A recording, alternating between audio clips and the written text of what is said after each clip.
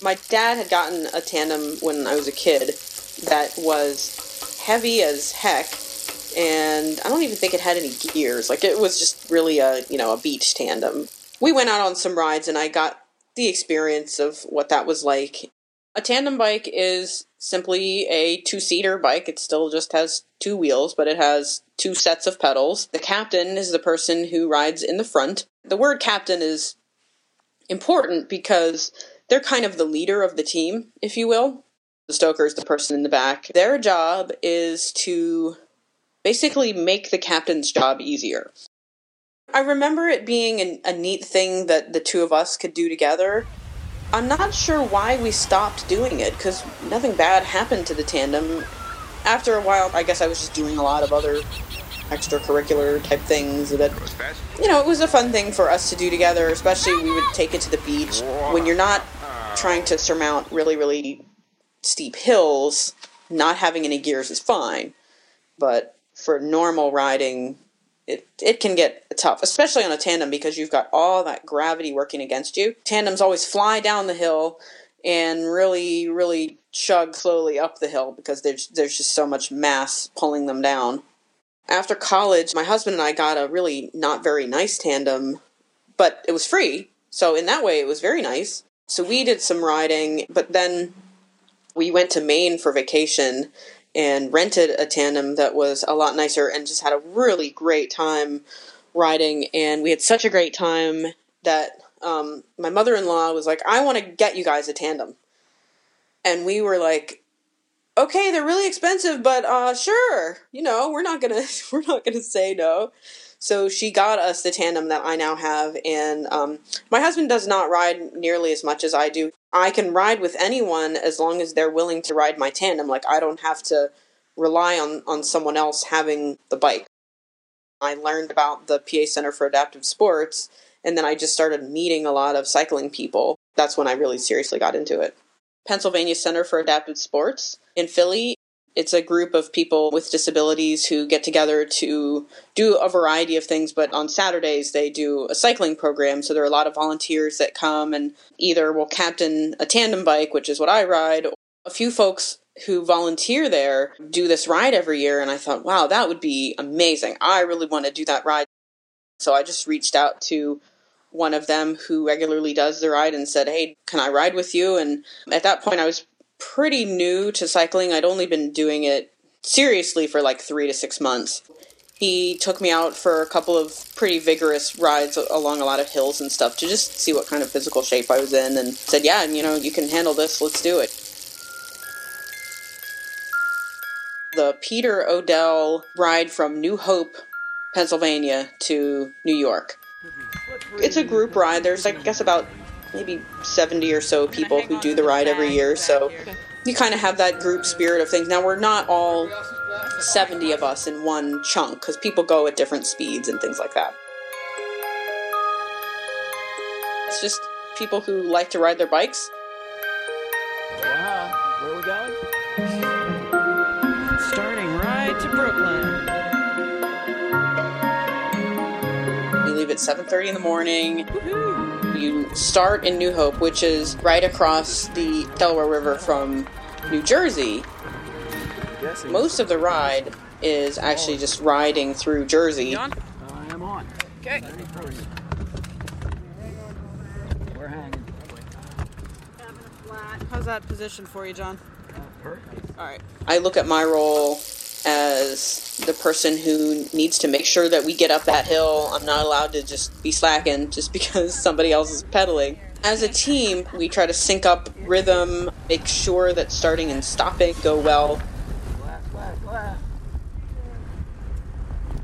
I print out the cue sheet in Braille and read it to the captain. The cue sheet tells you where you need to turn, how many miles or fractions of a mile it is till the next turn, and it's marked with specific places along the route that we can stop. And that's really convenient because then they don't have to have the cue sheet in front of them to look at. It's also really come in handy even when people have GPSs on their bikes, which a lot of them do now. If the GPS is not working, or the GPS might totally have a really bizarre instruction that's completely wrong, chances are that the cue sheet is right and the GPS is wrong. I would say of all of the things that make the captain's life easier, the biggest thing is being calm and confident in your own cycling ability. Just be a good team player. You end up taking the Hoboken ferry over to New York.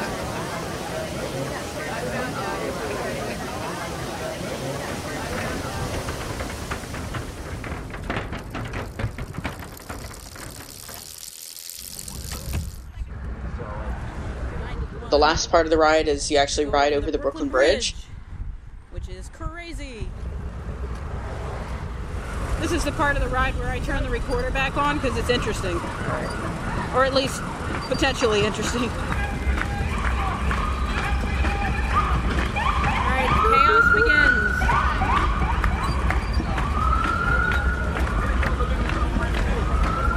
And ta-da, you're in Brooklyn.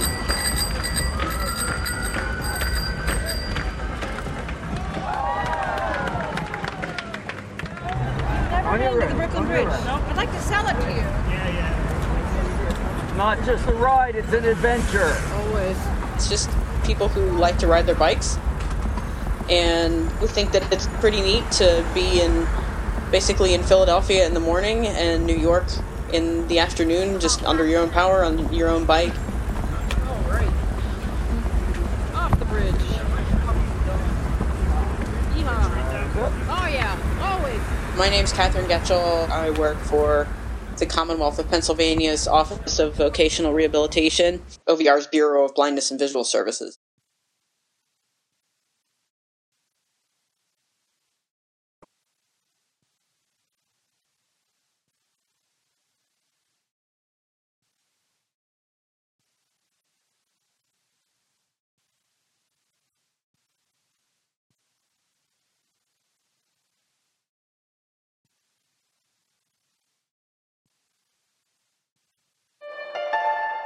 The goal of many psychologists is to improve a person's insight, to see inside themselves. I had a patient who was very, very angry, a man who had actually been holding a secret that he'd been sexually abused when he was very young. So he was very angry, kept people away from him. He was very scared to be close. If I want to sit some guy down who's having problems with drugs and alcohol, sitting down right away and say, all right, now confess to me, how many drinks did you have this week? What drugs did you do? Many people are going to stonewall. They're going to get tougher. In many martial arts, the philosophy is if you can't beat them, join them. If you find that your opponent is going to the left, then go with him to the left. If he goes to the right, then you go with him to the right. If he's coming towards you, then you pull him towards you and use that momentum, and then you can execute your move. Very similar process within therapy. If a guy doesn't want to talk about real sensitive issues, go with that. Talk about the sports and games and movies, and then eventually his defenses will go down, and then he'll be able to talk about things that are really important to him. A man who had actually been holding a secret, he liked Bruce Lee. He told me about how in one movie with Bruce Lee actually saved a guy and trained him to fight with martial arts, and it happened to be that this guy was blind. As we're standing up and he's walking out of my office, he goes, I wouldn't take advantage of you because you never know who your opponent is. I went to the 2008 Paralympics as a martial artist doing judo. Leading up to that, I had won tournaments up and down the East Coast. I had won Pennsylvania States, Jersey, Connecticut, Colorado Springs. You never know who your opponent is. One day he started telling me about how he would never take advantage of me being blind. Paralympics are not the Special Olympics. When they say parallel to the Olympics, you actually have to go and compete internationally, which I did in Brazil and France, and did good enough to make it into the Paralympics, which is the top 8 in the world. You have to be just as good as an Olympian. As we're standing up and he's walking out of my office, he goes, so I wouldn't take advantage of you because you never know who your opponent is. And at that point, I quickly put my feet straight with my hands down to my side and I bowed to him. We shook hands. That was one real point within our therapy that I found that he started to open up to me and to become more comfortable with me. My name is Dr. Andre Watson. I'm a clinical psychologist. I live and work within the Philadelphia area. I've been a licensed psychologist for about 9 years now. Graduated from the University of Pittsburgh with a bachelor's degree in psychology and minors in African studies and Spanish. I have my master's and doctorate degree from Widener University. I currently have a private practice where I see all kinds of patients, from kids to adults to couples to families, dealing with a whole host of issues from depression and anxiety to problems at school and on the workplace. Your success in life is not about what you see.